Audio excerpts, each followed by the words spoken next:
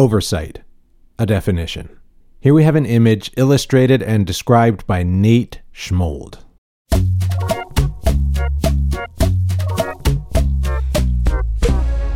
Deep in the valley of the Whispering Woods, in the foothills of the spine of the earth, a tower rises up over the small town of Corporate Governance-ville. The tower stretches high into the clouds, and atop its solitary heaven-scraping spire floats a large, magical eyeball of ultimate wisdom, surrounded in an intense glow of magnificent flame.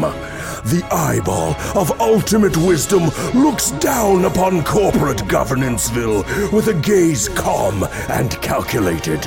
It watches the people in the streets, caring about their day, ensuring that the rule of law is being followed and that the best interests of the town are always in play. The eyeball of ultimate wisdom shares its knowledge with the inhabitants of the tower.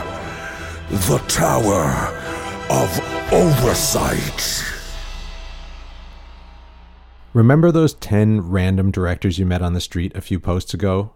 Try asking them another question. What's a board for?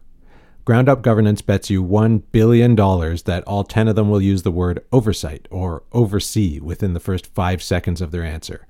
When it comes to corporate governance, oversight is a word that people use to distinguish between the act of watching, talking about, worrying about people doing things in a corporation and the act of actually doing those things. Oversight is the watching, talking, worrying about part. Footnote: Ground Up Governance doesn't really bet you $1 billion.